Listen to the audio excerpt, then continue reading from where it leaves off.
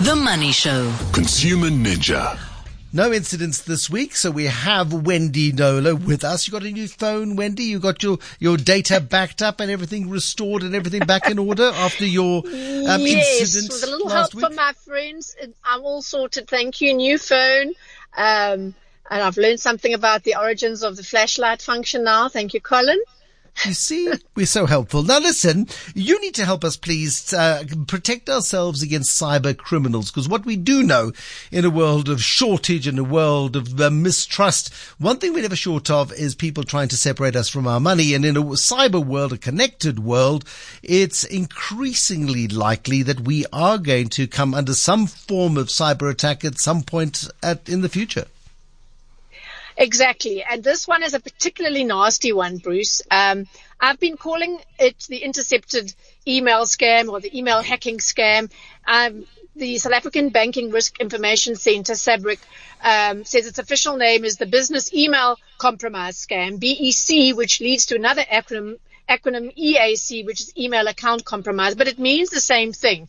And I want to talk about it because I've discovered this week that it's actually on the rise. I had thought that it wasn't, because I had a sense from my own inbox, which is obviously misleading, that it was, because I wasn't getting all that many complaints until I heard from a woman, Bev of Durban, who fell victim to it, goodness me, 3 times this year in as many months.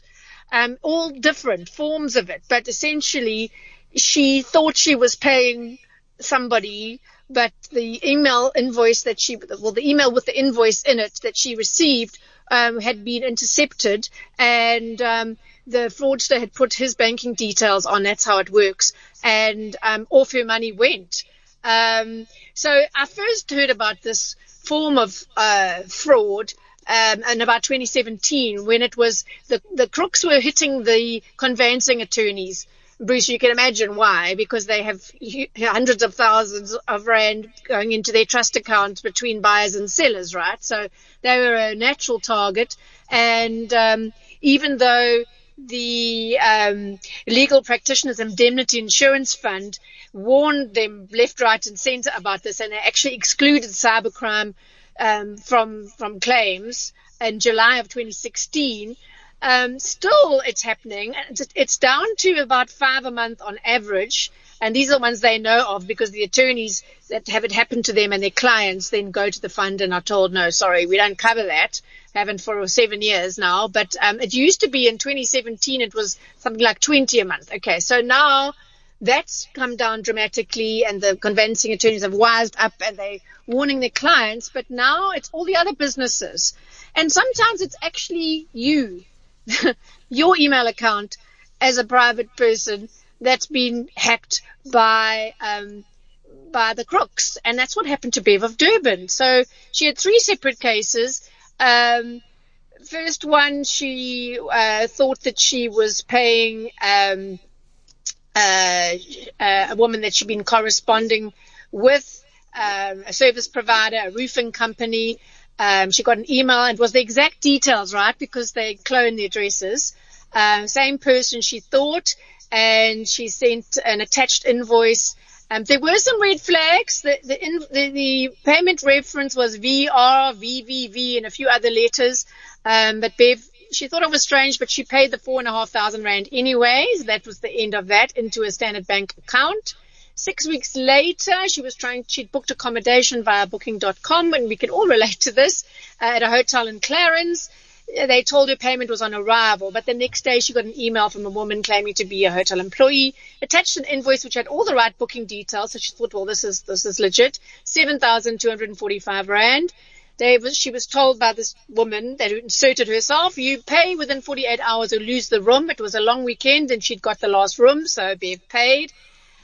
That account money went into a Discovery Bank account. Also an odd reference, Cherry Moss Trade and Invest, nothing to do with a hotel brand, but she paid, and when she arrived, she was asked to pay it again.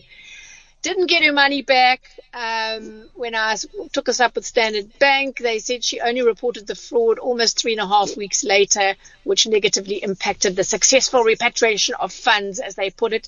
And this is the problem, Bruce, because you pay, and normally your service providers are quite polite, and they can take a few weeks to get back to you and say, could we very politely inquire why you haven't made payment? And that's when it unravels, and the money's long gone. Happened to her again on the 5th of July, early this month, so payment to an automated gate company. But you get the idea. It is happening. It is happening a lot. SABRIC tells me that they, once they've got into the account, they've got access to you. Imagine some crook, Bruce, reading all your emails, having access to calendars, meetings. They just wait until the invoice now comes into the picture, and then they intercept that and put their account details on. There are other ways that they do it as well. They can position, according to SABRIC's CEO, Nishal Mualal, he says the attacker positions themselves as the head or an executive of a company and emails an individual within the finance department requesting that funds be transferred to an account controlled by them. Now, they're the boss, supposedly, so it happens. The advice is, and this is the thing that I really want to leave this for the consumer. There is advice for businesses as well, but for the consumer, there's one fail-safe way to avoid falling victim to this, and that is anytime you get an email with an invoice in it or attached to it, do not wait. They normally send it at night as well, hoping you won't be able to check, and you just think, I'll pay it. Or slightly after hours. Night is a bit suspicious. So phone the company, you're sourcing the number yourself. Don't get it off the email, and ask for accounts and check the banking details. And most of the time it'll be fine, but as I say, this is on the rise. Someone attempted to do it to me, actually, and I took my own advice and didn't fall for it. But you must, every single time you get an invoice via email, do not believe the banking details on it. I cannot stress that strongly enough. And then businesses listen to this, Bruce, what businesses are advised to do by SABRIC. Set up several email addresses. Use your original email address for personal or business communication as you normally do, and use an alternative email to communicate. Sorry, this is for consumers still, with your service provider. So many businesses ask for a different address for added protection. And never use another address to register for websites, newsletters, online shopping, because that's where how the hackers find you. Use very strong passwords, and never list your main email address on any online forum, blogs, social media, or any place where they can be harvested. And I'm afraid I do just that.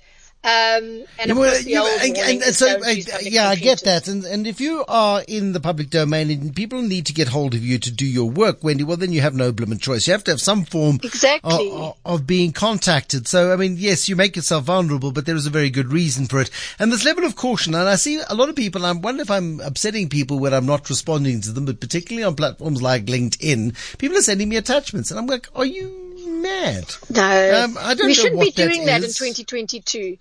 Yeah, just send me a message or refer me to a link or something, or say, why don't you check it out over there? But don't, and if I want to, I can. But just understand that the recipient of your mail, is probably a very nice and kind and trusting person. But, understand that in the world in which we live today, you're less likely to get a response simply because we're paranoid about upsetting, getting caught out. Yes. And I must tell you, Bruce, in the same week that I heard from Bev of Durban with her falling victim to this 3 times, I heard from the woman whose case I first covered back in 2017 on Cape Talk. It was a conveyancing attorney who hadn't heeded any of the warnings that the attorney's Fidelity Fund had put out. Like, you must warn, you will see this, you must warn your customers to check the banking details, that you won't change your banking details, all this kind of thing. And all the stuff to do with the email account. She hadn't done any of it. And this woman lost, I can't remember, something upwards of 400,000. And, it was very clear. I took up the case, and the attorney it's going through the legal process, but still there's no outcome. She's just stalling and stalling and stalling. And what it does, so even if you're in the right, even if the service provider should have warned you and didn't, I mean, getting your money back is just not going to happen. And it causes such drama between service providers and consumers. I had a catering company this happened to, and people were paying them and refusing to pay again because they said, well, we've paid you. And the person said, but that wasn't our email. It was intercepted. And they were like, well, you should have better security on your email account. That kind of thing. It's a really horrible, horrible thing. And as I say, it's apparently on the rise, and we just need to be wise to it and protect ourselves and take the time. Absolutely. And you think, I don't have the time to protect myself, but if you don't have the time to protect yourself, you certainly won't have the time to fix the mess once you have fallen prey to it. And that's the problem there. Exactly. Thank you, and you have Wendy less Knowler. money at your disposal to do anything. Precisely. And more rage and more discomfort and more feeling really stupid about it. Thank you, Wendy Knowler. Exactly. Wendy Knowler, our consumer ninja on a Wednesday evening.